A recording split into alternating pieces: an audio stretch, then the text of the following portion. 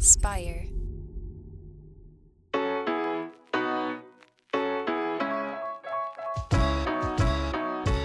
Welcome back to Starting Now. I'm your host, Jeff Saris. This is the show where I talk to entrepreneurs and freelancers to reveal their unexpected paths to making a living. Today, my guest is Brent Rose. Brent is a freelance journalist, a filmmaker, a storyteller, and the host of a couple of my favorite web series. In this episode, we dive into his journey from actor to journalist and how he's successfully married the two passions in his life, writing and acting, and he's created a persona and a character and style that really stands out. And along the way, we also dive into van life a little bit, which he's been out on the road in a van, living as a journalist, working as a journalist, and just out in the world living and going on these adventures for 5 years now. It's almost 5.5 years. I think this is really going to inspire you to consider how you can take the various aspects of you and make them into something great with your next big idea. So, without further ado, my conversation with Brent Rose. I was going to say, because you were going to back out of not back out, but after 5 years of van life, you were actually going to get an apartment earlier this year, you said, right? Yeah, I was apartment hunting in beginning of this year and was supposed to move in mid-March. Actually, I'd put down a deposit and everything. And, I was feeling a little bit weird about it in some ways. And part of it is just, it's a big transition, obviously. But there was part of me, I think, that felt like it wasn't quite the right ending for this chapter or whatever in my life. And so in some ways it felt good that it didn't go down quite like that. But in other ways, it was just, total chaos and fear and paranoia and all that stuff with COVID, and then with just everything that was happening with this tumultuous year in our country. So, yeah. Yeah. So what was the original impetus for going back to the apartment life? Yeah, I just kind of was feeling like it's time. I just kind of wanted a little bit more space to spread out and stretch. And I've been experimenting with being completely untethered for so long. I mean, it was supposed to be a 1-year experiment. Now it's been, more than half a decade. And I felt like I've gotten so much from it, but I also felt like I was maybe ready to see what putting down roots feels like again, and what happens when I try to incorporate a little bit more stability into my life for the first time in a very long time. So that's kind of the impetus. Yeah, and when that was originally a 1-year project, was that like essentially for a story that you were going to write, or was it something that you really saw diving into? Yeah, so I mean, a bit of both. So the original impetus was just because, I'd just gone through, it's very cliche, but I'd just gone through a big breakup, and I was kind of looking to see, I did in a very stable situation for such a long time, and I kind of wanted to see what the opposite of that felt like, so I could see where on the spectrum between stability and chaos felt like the right balance for me. So that was kind of the original impetus. And then I was like, if I can sell a series of stories on this, then maybe I can get somebody else to pay for some of it. was the original impetus. And I actually did. We almost sold this huge, it was almost gonna be like a sponsored thing, but with us maintaining editorial control, that we were going to do for Gizmodo. And we had this buyer all lined up for it, and they bailed at the last minute, unfortunately. So at that point, I was like, all right, you know what? I'll do it on a shoestring. I'm going to do it my own way. At least that way I won't be beholden to anybody else anyway.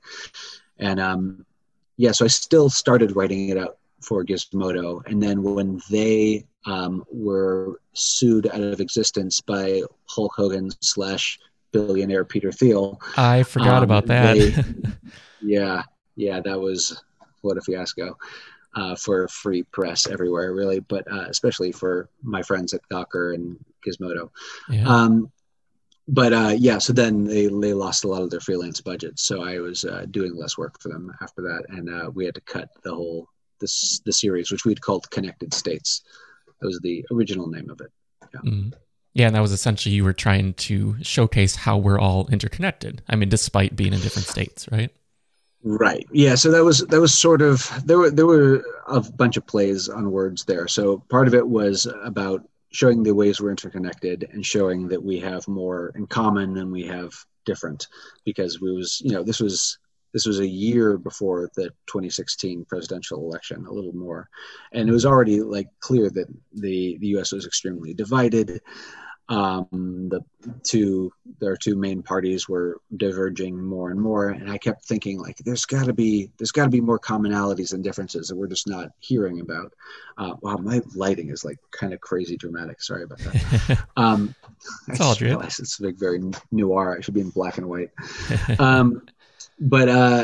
Yeah, so that was kind of one of the original things. And then there was also just the whole how can you stay connected when you don't have any wires, when you're not plugged into the grid and stuff like that. So it was a challenge from a technological standpoint, as far as making sure I had enough power to run all of my gadgets, making sure I had enough internet connection so I could keep working along the way, and all the various sort of tips and tricks that go into stuff like that. Yeah, and you mentioned, well, actually, before we dive into the story, the past, and how you got here, how do you describe what you do today? Because you do a lot. I mean, you're a journalist, you're a host of these series, you're an actor. There's a lot of stuff. Yeah, I am bad at describing what I do, unfortunately, and that's probably something that hurts me career-wise, because it doesn't. I don't know. It looks dumb on a business card to say like all these like slashes, but I mean that is what I do. I do a lot of different things. Like you said, I'm a journalist. I host a lot of videos as well for Wired and Gizmodo and places like that. I do. Yeah, I mean, I haven't acted in a long time, but that's what I went to grad school for, and I still think about it a lot and miss it a lot. It's just been, I haven't been able to audition for anything in 6+ years, because I haven't been in one place for more than a month or two at a time.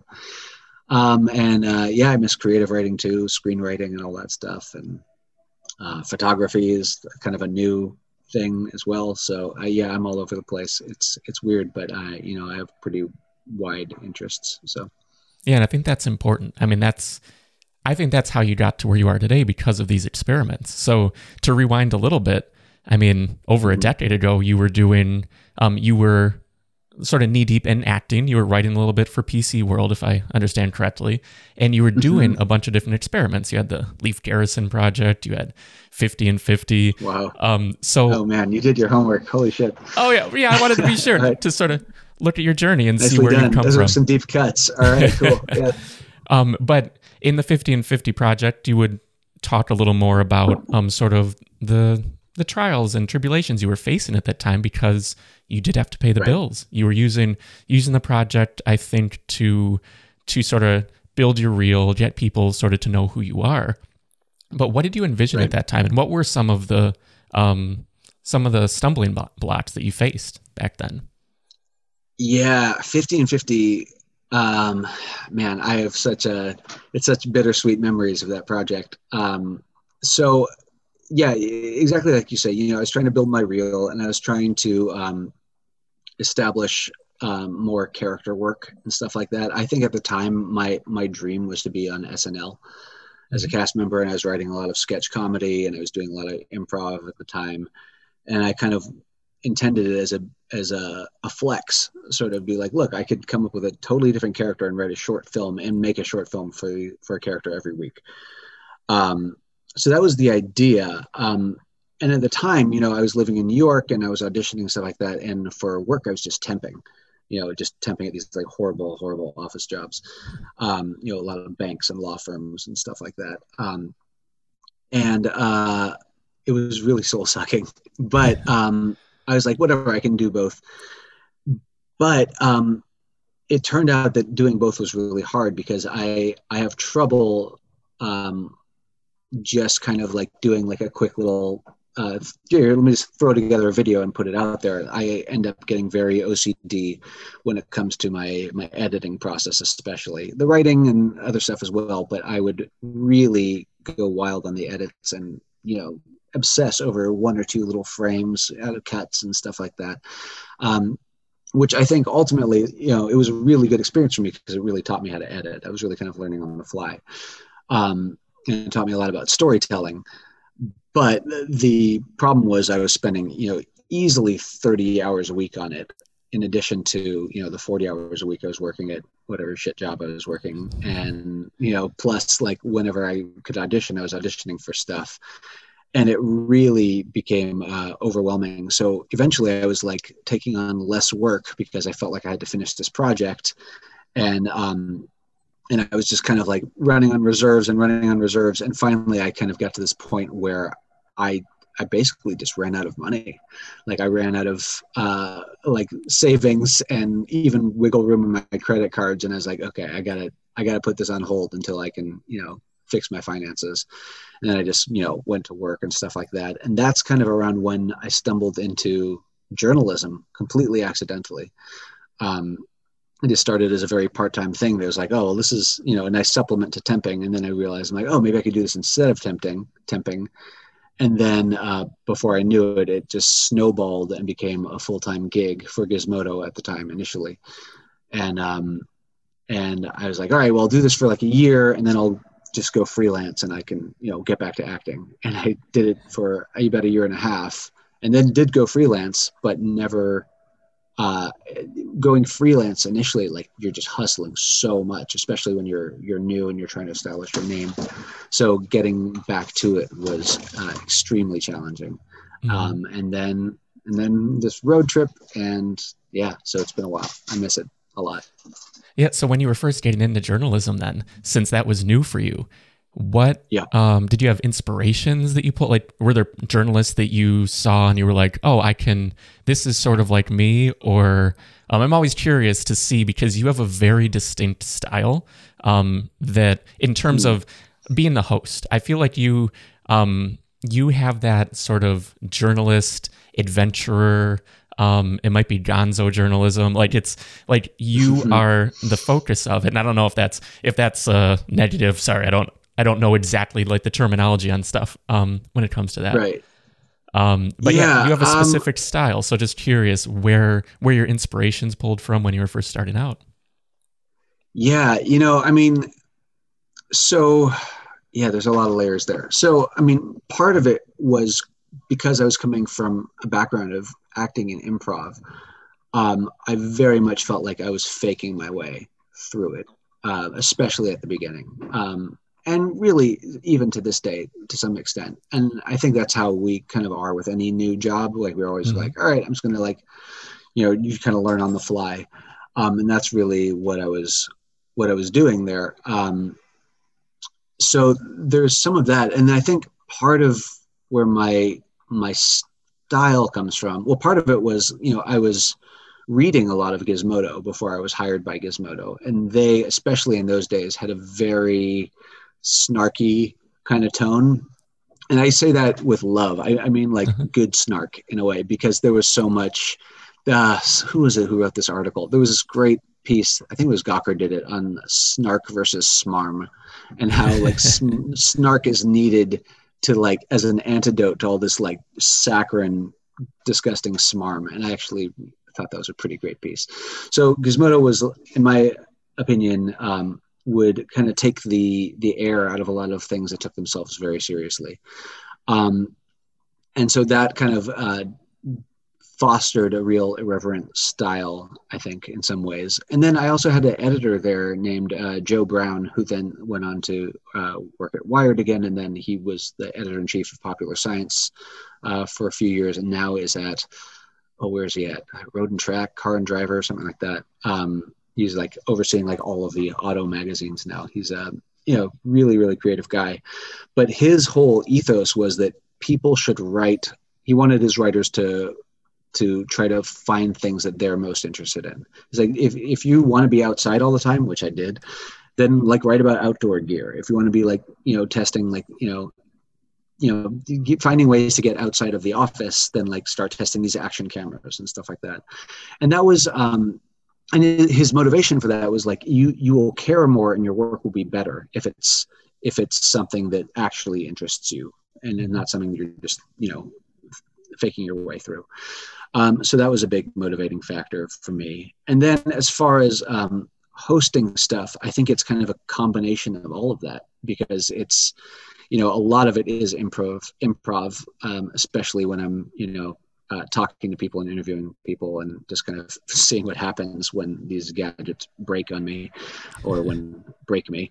And then, when it comes to, writing the setups and stuff like that, that goes back to like the sketch comedy kind of background, trying to like slip little jokes in there. And then there's I still have that sort of irreverent tone, I think, from those early Gizmodo days, where I don't take this stuff too seriously. I mean, some things I do, certainly, but a lot of stuff, like, it's just a smartphone, man. Like, do we care that much? Is it that important? We're not changing the world here. And I think a lot of tech journalism is just like, they speak in hushed tones about, Steve Jobs and everything's so sacrosanct. And I think that whole world is ripe for skewering.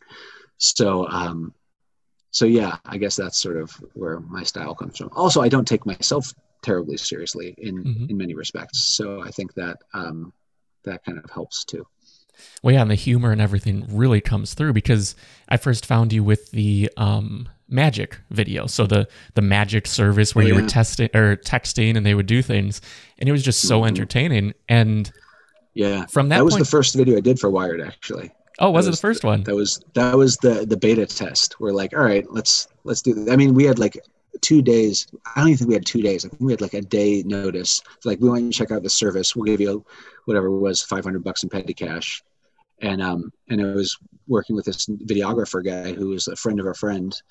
And yeah, we're like, all right, let's just see what we can come up with. And he and I ended up creating a lot of those videos together. We just worked really well and bounced off ideas off each other in a really fun way. Sorry, I didn't mean to interrupt. Nice. Oh, no, it's all good. So did that just sort of naturally happen then? Did you have to convince anyone that, hey, I can host this? Because before that, you would do tech reviews and things, but you weren't really hosting a show. You were showing products. Correct. Yeah, that's right. So so that is kind of funny, because so when I was at Gizmodo, for whatever reason, I never understood this. The aesthetic was they didn't really want us on camera at the time, really anybody. It was very, they really shied away from personality driven stuff, which I think was kind of a shame, because like the personalities is why people was reading Gizmodo in the first place. But whatever, I think it was overall company top down aesthetic. Like none of the Gawker video sites had any of that kind of stuff. Now they've been trying to catch up for a long time now. But anyway, so yeah, I did not do any of the hosting stuff because it was actively discouraged for a long time. And the way the Wired series came about was I was out to dinner with some friends, and some friends of friends were there too. And I was talking to this guy named Peter Furia, who was sitting next to me or across from me or something like that. And I was like, oh, what do you do? And he's like, oh, I make videos for Wired. And I was like, oh, it's funny, I write for Wired sometimes. He's like, oh, really? Well, yeah, we're looking for new hosts all the time. And I was like, well, I have a MFA in acting and a lot of improv experience. And he's like, what? Oh, let's have coffee tomorrow. And he basically, like, the way he phrased it, it made it sound like he had an idea for a show that he wanted me to host. And I was like, okay, great. And so then I showed up at this coffee meeting, and he's like, so what would you want your show to be? And I was like, oh shit. I had not thought that through at all. And so we kind of sat there and just batted some ideas around, and we were like, all right, maybe we'll do a pilot episode on some wearables or something like that. And then a couple days later is when somebody reached out. They said, hey, there's this new magic service. We want somebody to test it. How about we do this one first? And that was just it. We were just kind of off to the races. And that was such a fun video to make. And ever since then, that's kind of, we still sort of look at that as a template when we're going back to making these things, because it captured a lot of the things that we really like. And not all of our videos have been successful, I think, creatively. Mhm.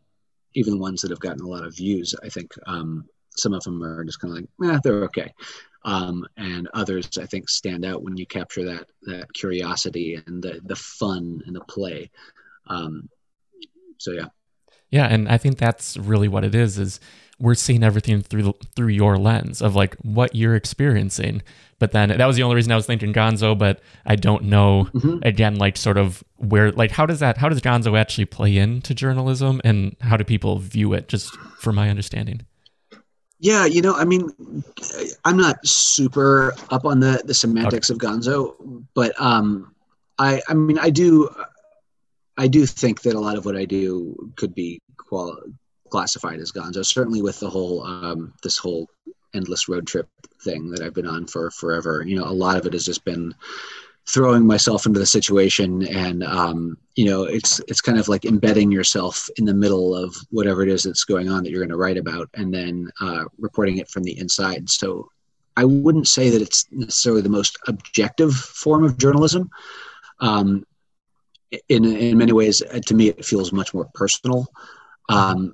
and I think that has its place just as much as looking in from the outside is also really important, and that objective thing is obviously super important.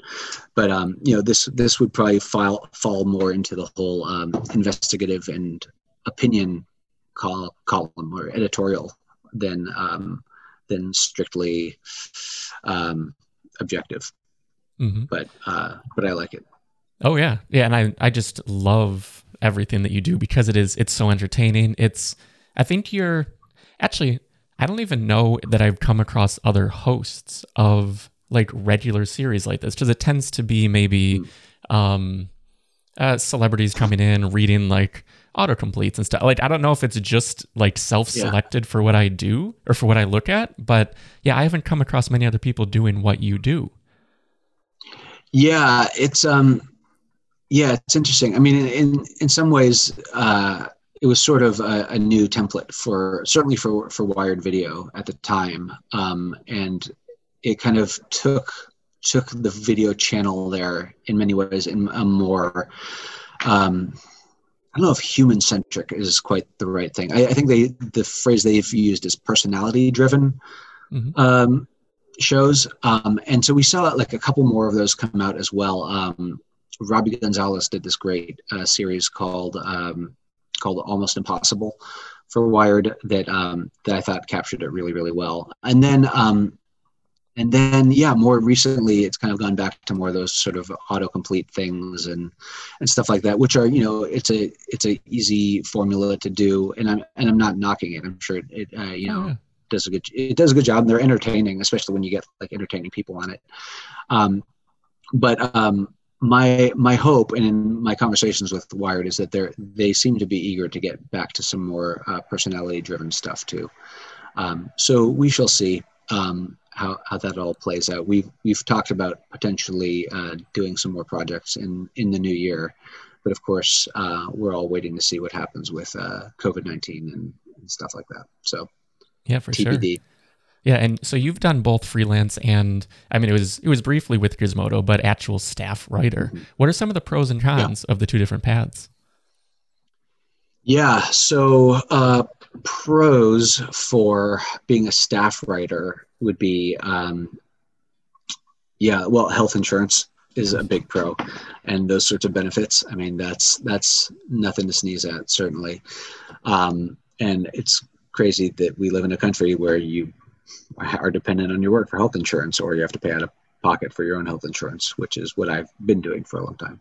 But a little soapbox aside, so that's a thing. I also think in some ways, depending on who you're working for and depending who your editor is, there can be more freedom to kind of go deep down the rabbit hole and do a longer investigative piece, because you've got, your income is coming in anyway. So even if you're not, putting something out every day, then, if you're on salary, then they've approved some longer duration story, then that can be a real benefit for you.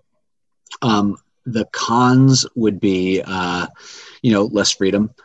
Certainly, well, I don't know. Right now, nobody's in an office, but at the time, like you used to have to go into the office pretty much, pretty regularly. I don't know. I think it's a little bit easier to get. You find a role and you get pigeonholed a little bit, which can certainly happen during freelance as well. Like I'm always trying to get out of my own little pigeonholes, which is a weird phrase now that I think about it. But yeah. And then, with freelance, like there is so much freedom to like go and work from wherever and work for whomever. But the cons, of course, are that, some outlets are slow to pay, and they've gotten better about that in general. But I mean, when I first started out, you're waiting for paper checks a lot of the time. I mean, some outlets actually still pay in paper checks through the mail, which is just insane to me. And being in a van, that's extra difficult. Correct. Yes, for sure. Yeah, I've set up like post office boxes and stuff like that, but it's hard for especially when you don't know when it's coming and you don't know where you're going to be. So I'll typically send it to somewhere, to a family member in California or something like that, and they'll just hold on to them for me. And then it's like, all right, well, hopefully I can get there sometime soon and cash those checks. So there's that. There's a lot of uncertainty and there's a lot more pitching involved. So you have to. I mean, and I honestly think the art of the pitch is one of those things that is one of the most important skills for a freelancer to have, and I think it's one of the ones that that a lot of them are lacking, and I think it's what separates a lot from those who are working from those who aren't. Writing a good pitch, it takes time, and you don't get paid to pitch. Sometimes it's almost as long as the story itself, if not longer. I've written pitches that were easily longer than the story themselves. Wow. And whether they don't get bought, if they don't get bought, then that's just a bunch of work that you did for nothing. Mm-hmm. And what phase in the process is that? Is that you have a concept for a story? Is it you've already sort of experienced it? Where does that fit in when you start pitching? So it depends on what it is. Like say it's say there's some event that I've heard about that sounds cool. Like there's one example is like there was going to be this first pro surf contest at Kelly Slater's mechanical wave pool. Mm-hmm. And I was like, that's going to be a rad story. I want to get there. I had an invite because somebody found me through, I don't know what.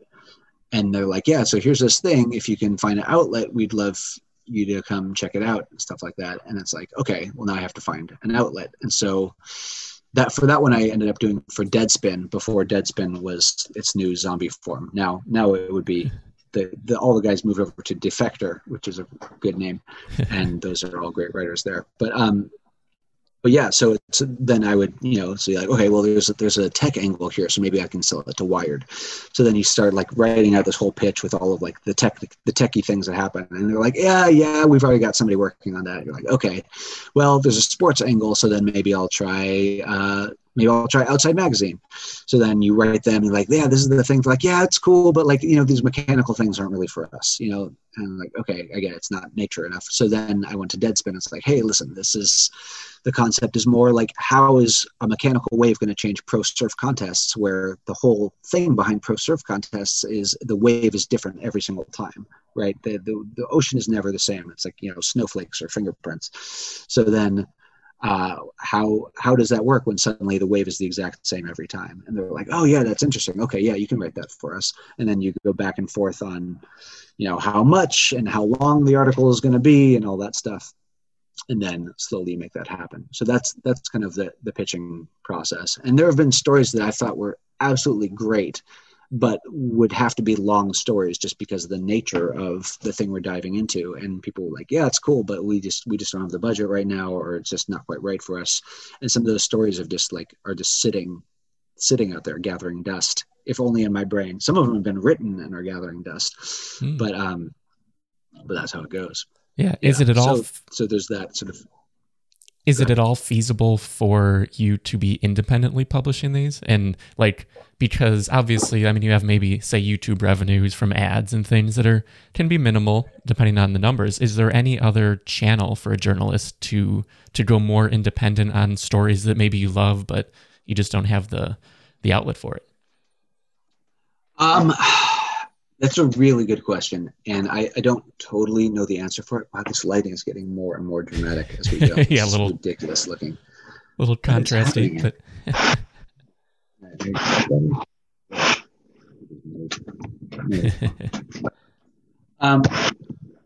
sorry about that. it's all good. Oh, well, whatever.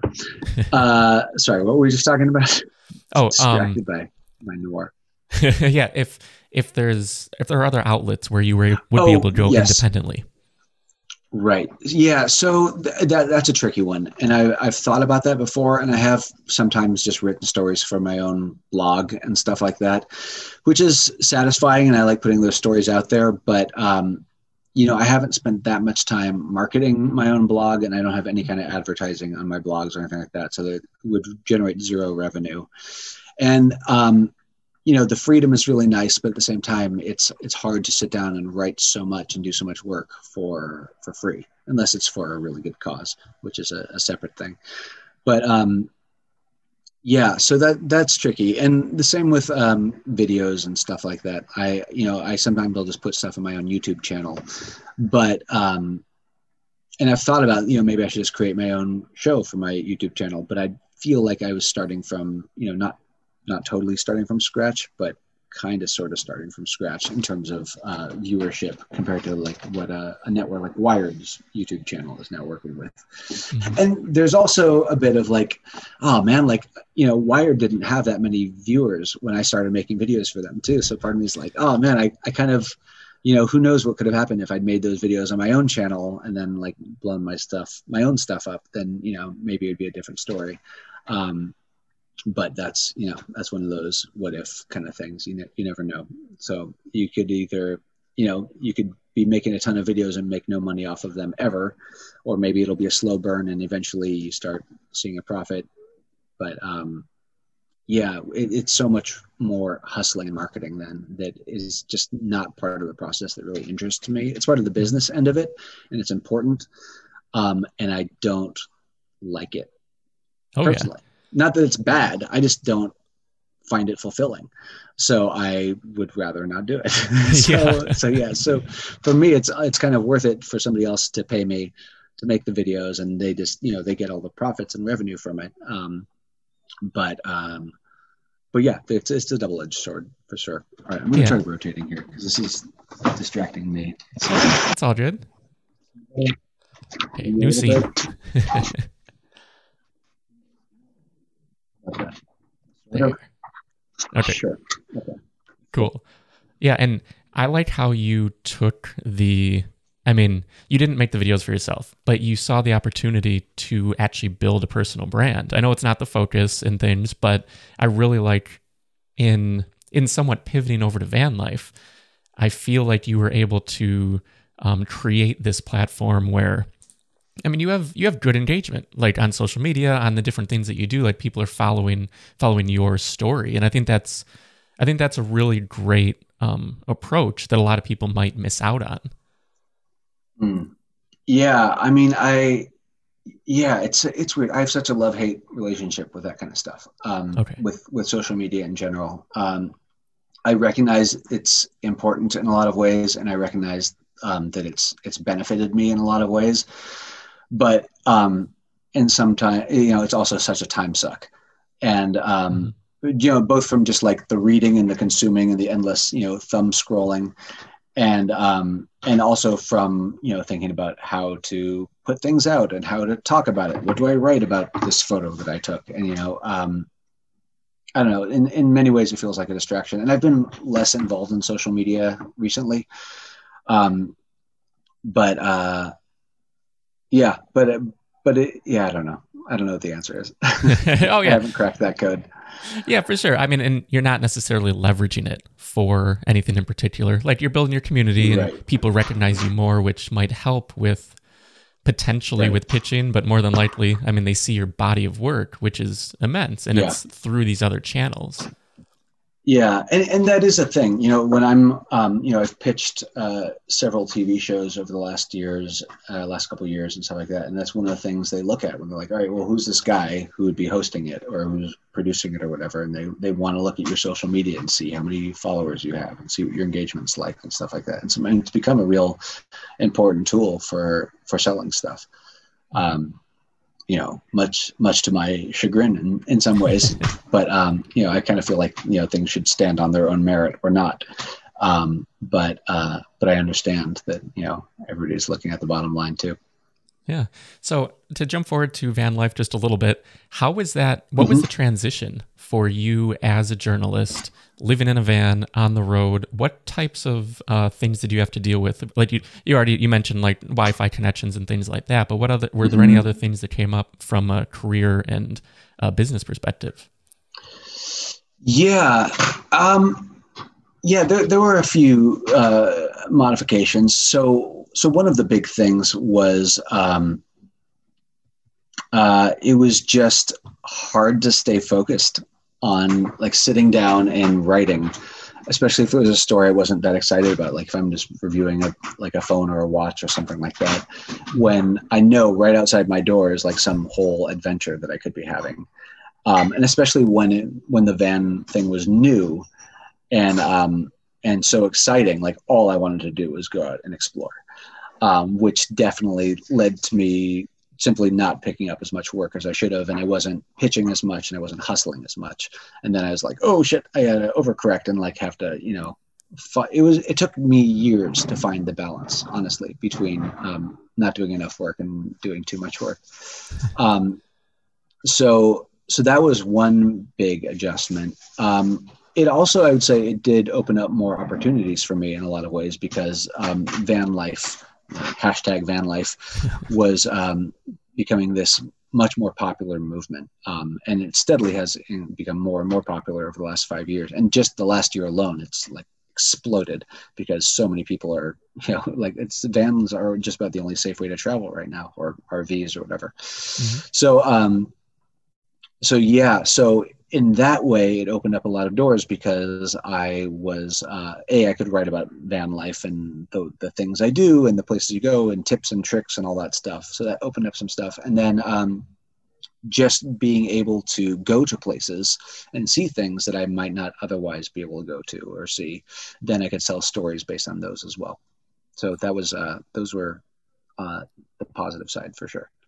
Yeah, and having that adventure, being out doing something all the time, I think probably really plays into just to the inspiration, to the opportunity for stories and like seeing what's out there.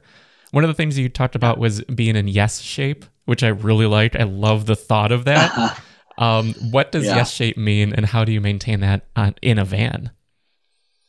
Yeah, so I do hope to eventually do a video or an article about this, but yeah, the basic, I mean, yes shape is essentially like if somebody is like, hey, let's go climb this mountain tomorrow, you can be like, okay, because you're in shape enough to do it. Or somebody's like, hey, you want to go surfing? You're like, yeah, sure, let's go. Or let's go snowboarding or whatever. It's not like, I'll be like gassed after half an hour and then you have to like just go sit at the bar. Not that there's anything wrong with sitting at the bar. So yeah, that's kind of the thing. And it's also, just personally for me, like I've had a lot of injuries over the last many years, but especially the last few years. I dislocated my right elbow and my left shoulder in two totally different instances, and strained my MCL and one of my knees and like all kinds of stuff. So staying in shape is kind of the only way that my body stays together at this point, because I managed to avoid having surgery, but it was through doing a ton of physical therapy and just trying to keep the right things strong. So that's a big part of it as well, is just maintaining functionality. And then as far as like what I would do for it, I had to, after, the first chunk of time in the van, I realized I was like getting kind of soft and gaining some weight and stuff like that, because I'm a big food person, and I mean, my mom was an anthropologist, and I think that food is such a huge, important part of culture. So when I'm driving around and exploring all these places I've never been, like I want to eat my way through these different towns and cultures and stuff like that. So especially when I was going through the South, like from Santa Fe, which is like the Southwestern food, and then into Texas, and then like further into the South, like New Orleans, which is just one of the all-time amazing, incredible food towns. I was suddenly like, oh, I'm eating like all this heavy stuff all the time because I want to taste everything, but this is not sustainable.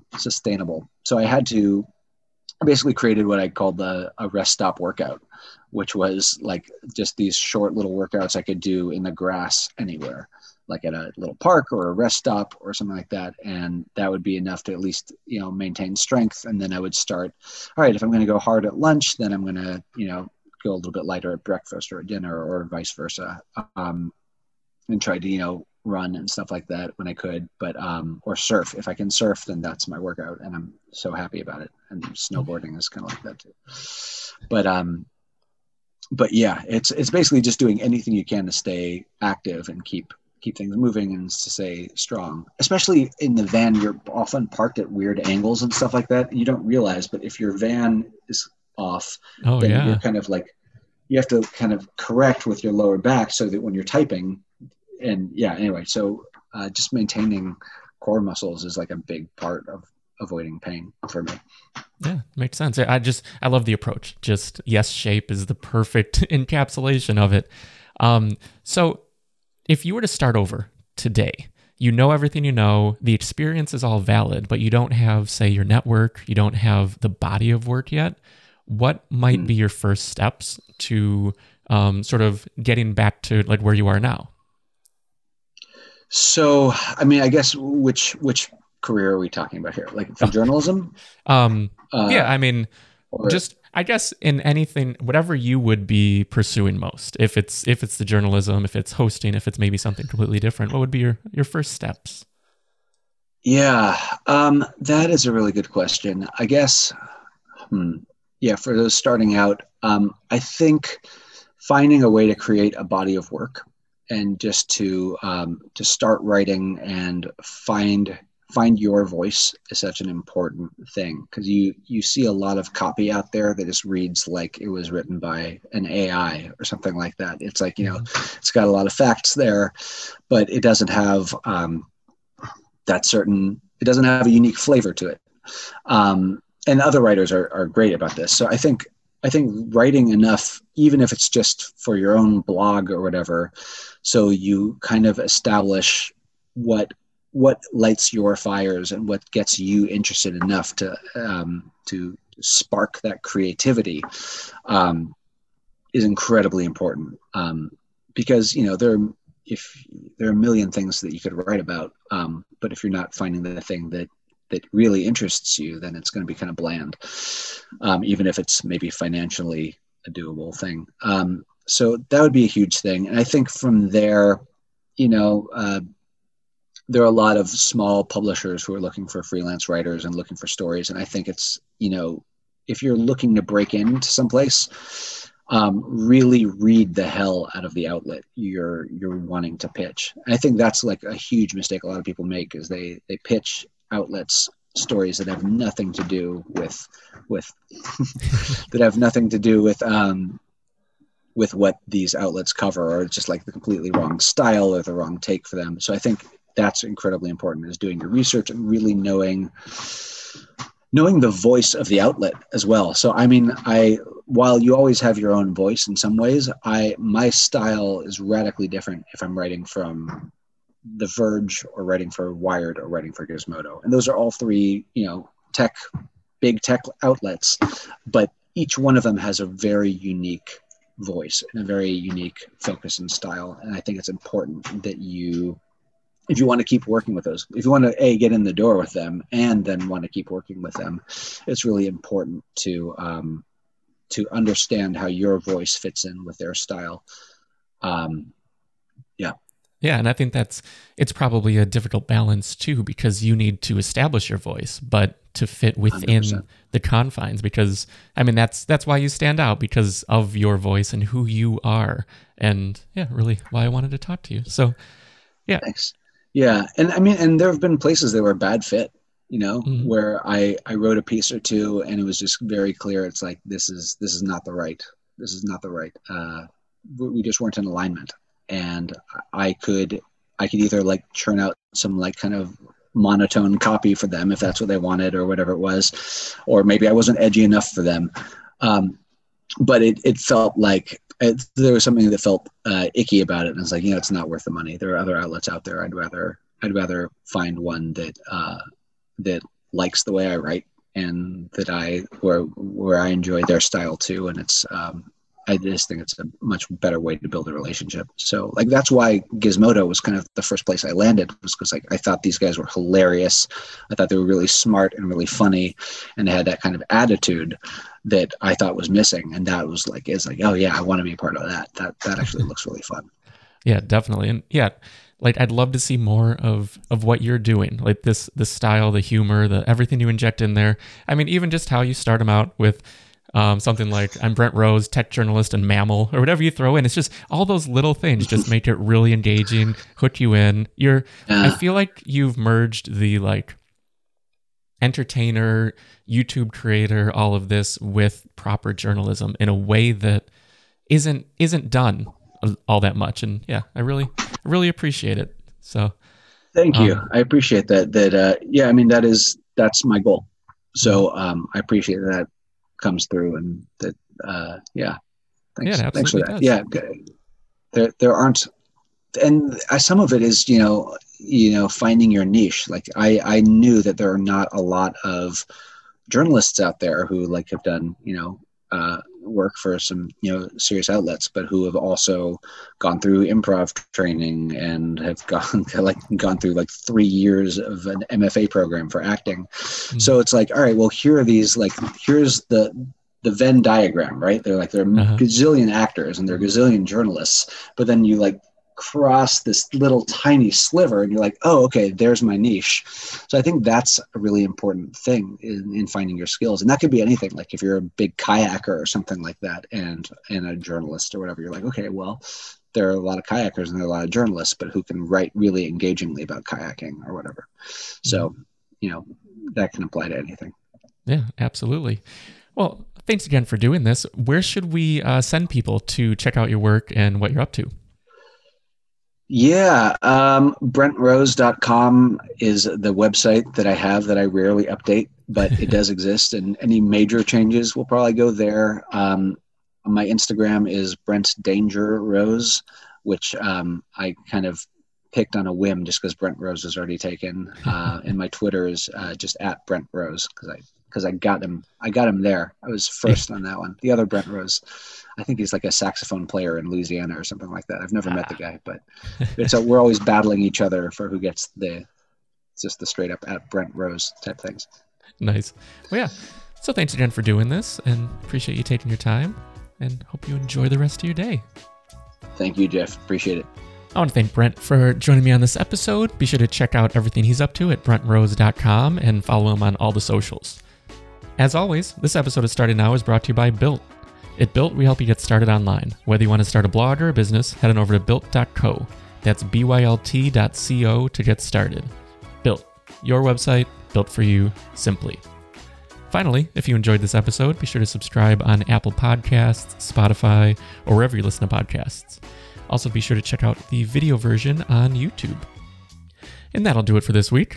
Again, I'm Jeff Saris. This has been Started Now, and I will see you next time.